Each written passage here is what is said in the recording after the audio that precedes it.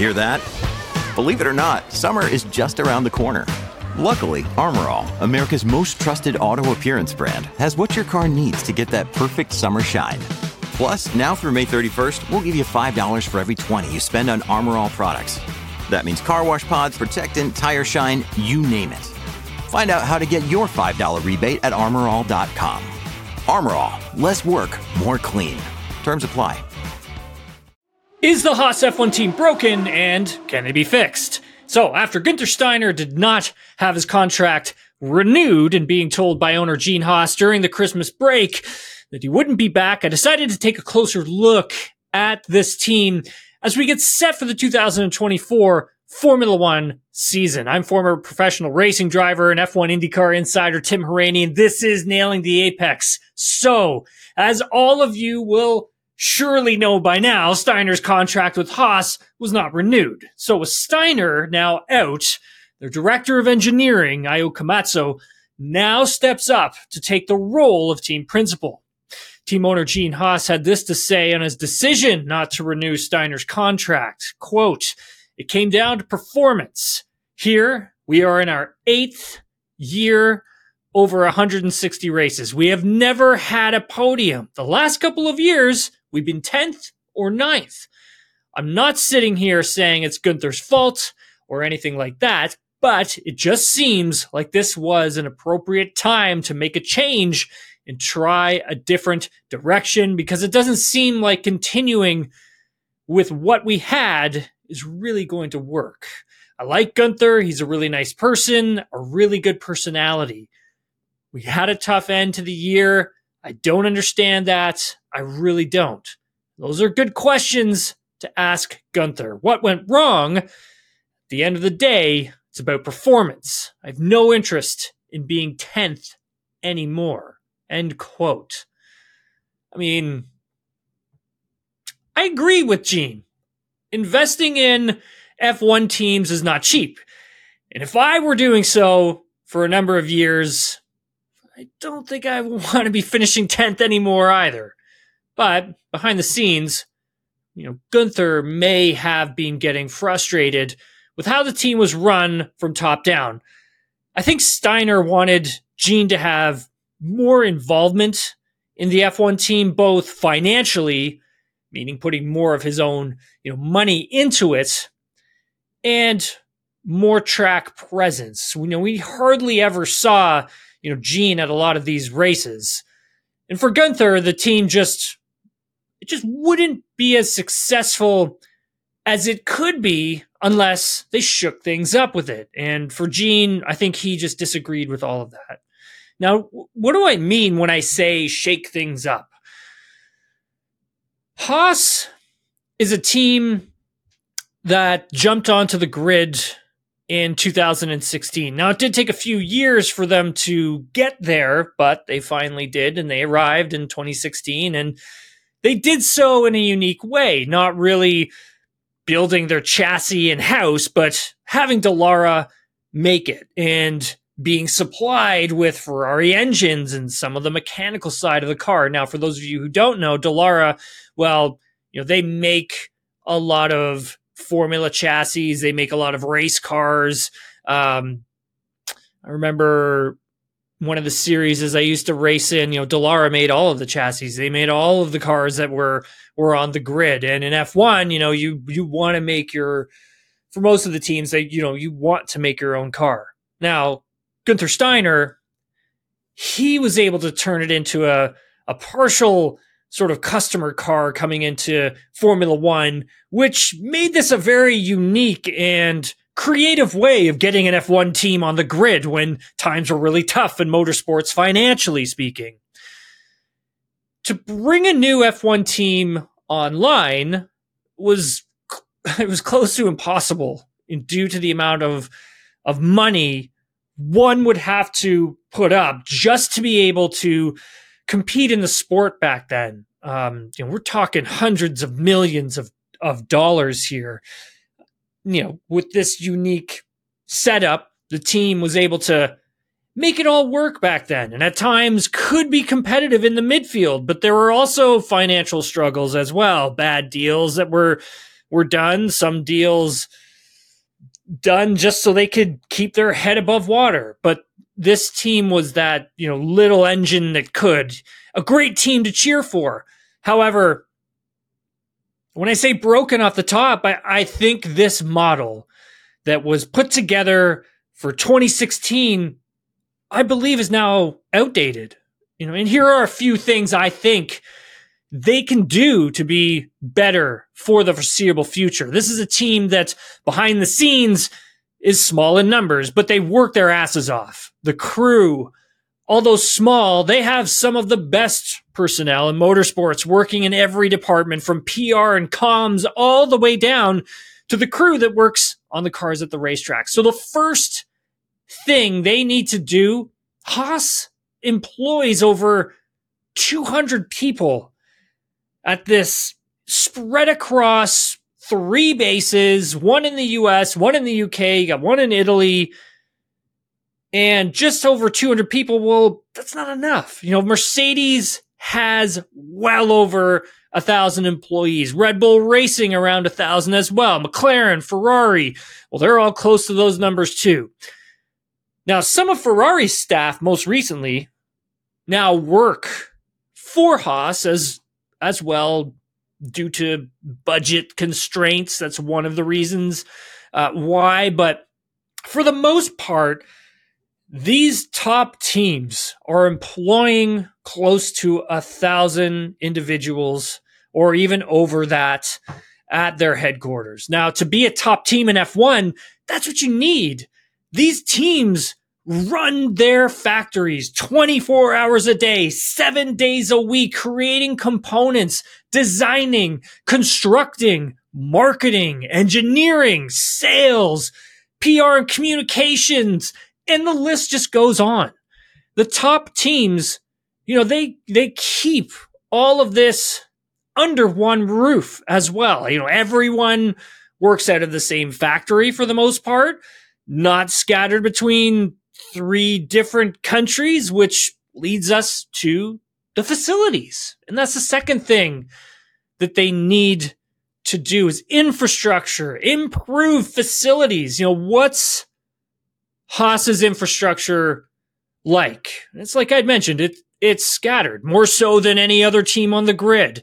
I've been to the McLaren headquarters, Williams, Aston Martin's new state-of-the-art facilities, and they're all top-notch. And I'm not saying that the Haas operation is not top-notch, but McLaren and Aston Martin in particular, well, it's like I said, it's state-of-the-art. Here's just how important it is to have everything under one roof. Let's use McLaren as an example.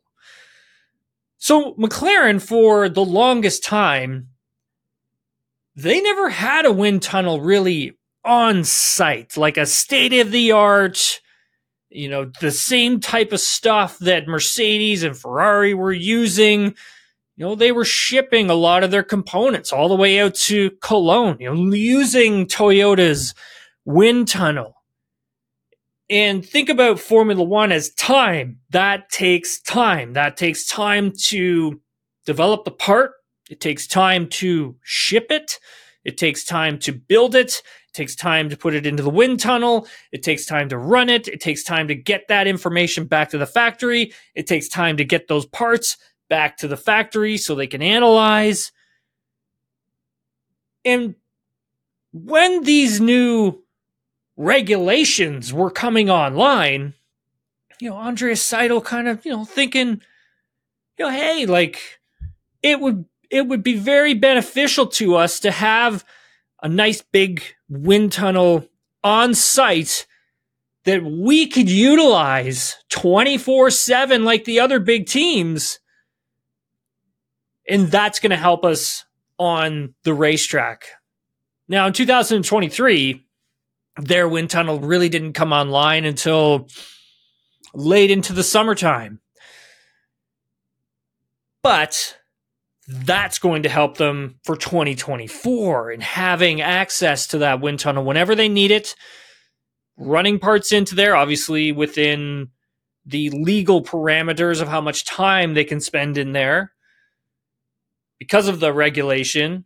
But that being said, having it close to home, having it on site, having something you can just quickly utilize is extremely, extremely important. If you look at Aston Martin, I was talking to Mike Crack about this, and he was telling me for them to have a wind tunnel on site at Aston Martin is a game changer because they're essentially working within the Mercedes wind tunnel. However, they have to work around Mercedes's schedule for when they go in the wind tunnel, whether that be at midnight, whether that be at 2 a.m, 3 a.m. They have to set out a specific block of time, and they have to negotiate with Mercedes to figure out, okay, when are you going in? We're going to go after you. So having your own wind tunnel for them on site means they don't have to worry about scheduling. They can just quickly go and do it, analyze parts, and they literally can walk it right back to the factory instead of boxing everything up, shipping it all out, making sure nothing gets broken. And so that helps them. That helps with that turnover, and it helps save time. Haas's main base is in North America, in Kannapolis, North Carolina, with a smaller factory in Banbury, United Kingdom, which is Marusha's old factory. And that is used to turn the cars around between races when they are within Europe. And they have another small base in Italy operating beside Ferrari. Like I had mentioned above, the way this team was first set up back in 2016, it had a few different hubs, and they had Dallara making their chassis, and they were buying parts from Ferrari. The partnership with Ferrari has grown even more coming into 2022 when the new regulation ticked over. That car had probably more Ferrari DNA in it than probably Dallara, but that being said, now the team, they always have now like someone on aero. So they have their own people who are running the aero. But when it comes to the design aspects, they use people from Dallara. But they work closer now with Ferrari, especially as the years have gone on here. I think they had half their people power from Dallara as well over the past few years, helping them with the new regulation and getting things in and figuring it out. And I think, they really lean on Dallara a lot in the winter months to build the race car, but probably not so much in the summertime. I think bigger teams, they have these individuals working in-house all the time, even more so in the summer. I would say, that's that time to get new parts for their car, researching, looking, building for the following season as well. But Dallara still builds the car, but their involvement in other technical parts has since been brought down. And now they leverage the Ferrari relationship a lot more, which is smart. And, all power to them. They should probably be doing that for sure. It's a great idea. But you can't build a team in that framework anymore. Not in this era of F1 with this new regulation, like I keep mentioning, where teams are churning out parts so fast. And now that the regulation is a bit simpler and there is a budget cap, which is very crucial to the team's success now. Teams are able to now turn their cars around in season, i.e. like McLaren did in 2023. I mean, that was an incredible turnaround. Because so much of Mercedes, Aston Martin, Ferrari, Red Bull Racing, and McLaren's components are made in-house, they're able to get those parts into their own wind tunnels, like I'd mentioned, test them, get them to the track, ASAP to try them out in practice. In 2022, Haas's biggest upgrade didn't come until Hungary, which was the last, if I remember correctly, the last race before summer break heading into August. So going from March to the end of July is a really long time. And And then I think you saw the team start to drop backwards into the field that season. At the beginning of the season, they were very strong. They were up at the front fighting. I think, Kevin, I believe Magnussen got like a top 6 or a top 5 in the first race of 2022, if memory serves. But, now with the way F1 is, teams need to have their own factories and everything under one roof. I mean, going back to Aston Martin, for instance, once, Lawrence Stroll bought up the team, he saw what that regulation was going to look like for 2022, and he started to make things happen, buying up all kinds of land around the factory to build their state-of-the-art facilities with their own wind tunnel, CFD, simulator, and now they have Honda coming on board in 2026. And since they have all that land, they could potentially use some of that land and maybe try and convince Honda to have a small power unit base on site so the team can quickly build their car around Honda's power unit and make that turnover happen so much faster. That's what I think Haas needs to do, to have everything under one roof. A new factory, a big one that houses everything, building your own components, hire more people to come in and just invest. Speaking of investments, that would be the third thing, financials of it all. They're not quite as bad as F1 used to be. I mean, the cost cap has really helped a lot at containing what teams can spend on their own cars, really protecting them from themselves. And that has turned teams into franchises, which is something that is totally unique for F1. Having now a franchise tag and a cost cap, the teams are now valued way higher than they have ever been. For Haas in 2023, Forbes put their value at $780 million, which is close to the bottom. They're ninth. Williams was valued in 10th, the lowest team, at $725 million, while Ferrari, they led the way at $3.9 billion. That's a decent evaluation for Haas, considering they are the youngest team on the grid. But this evaluation, I think it could be way higher if there was further investment coming from its owners. Now, the team is close to running to the cost cap every year, but the infrastructure, the people power, that's where the investment needs to be made over the foreseeable future. And I'm not sure if Gene wants to do that. And with no real investment, you risk really falling further and further behind. And if you have one really bad season, that can really set you back. It can set you back for years. When we look at just how close, the field is now, this is the closest F1 grid I've ever seen in terms of time, on-track performance.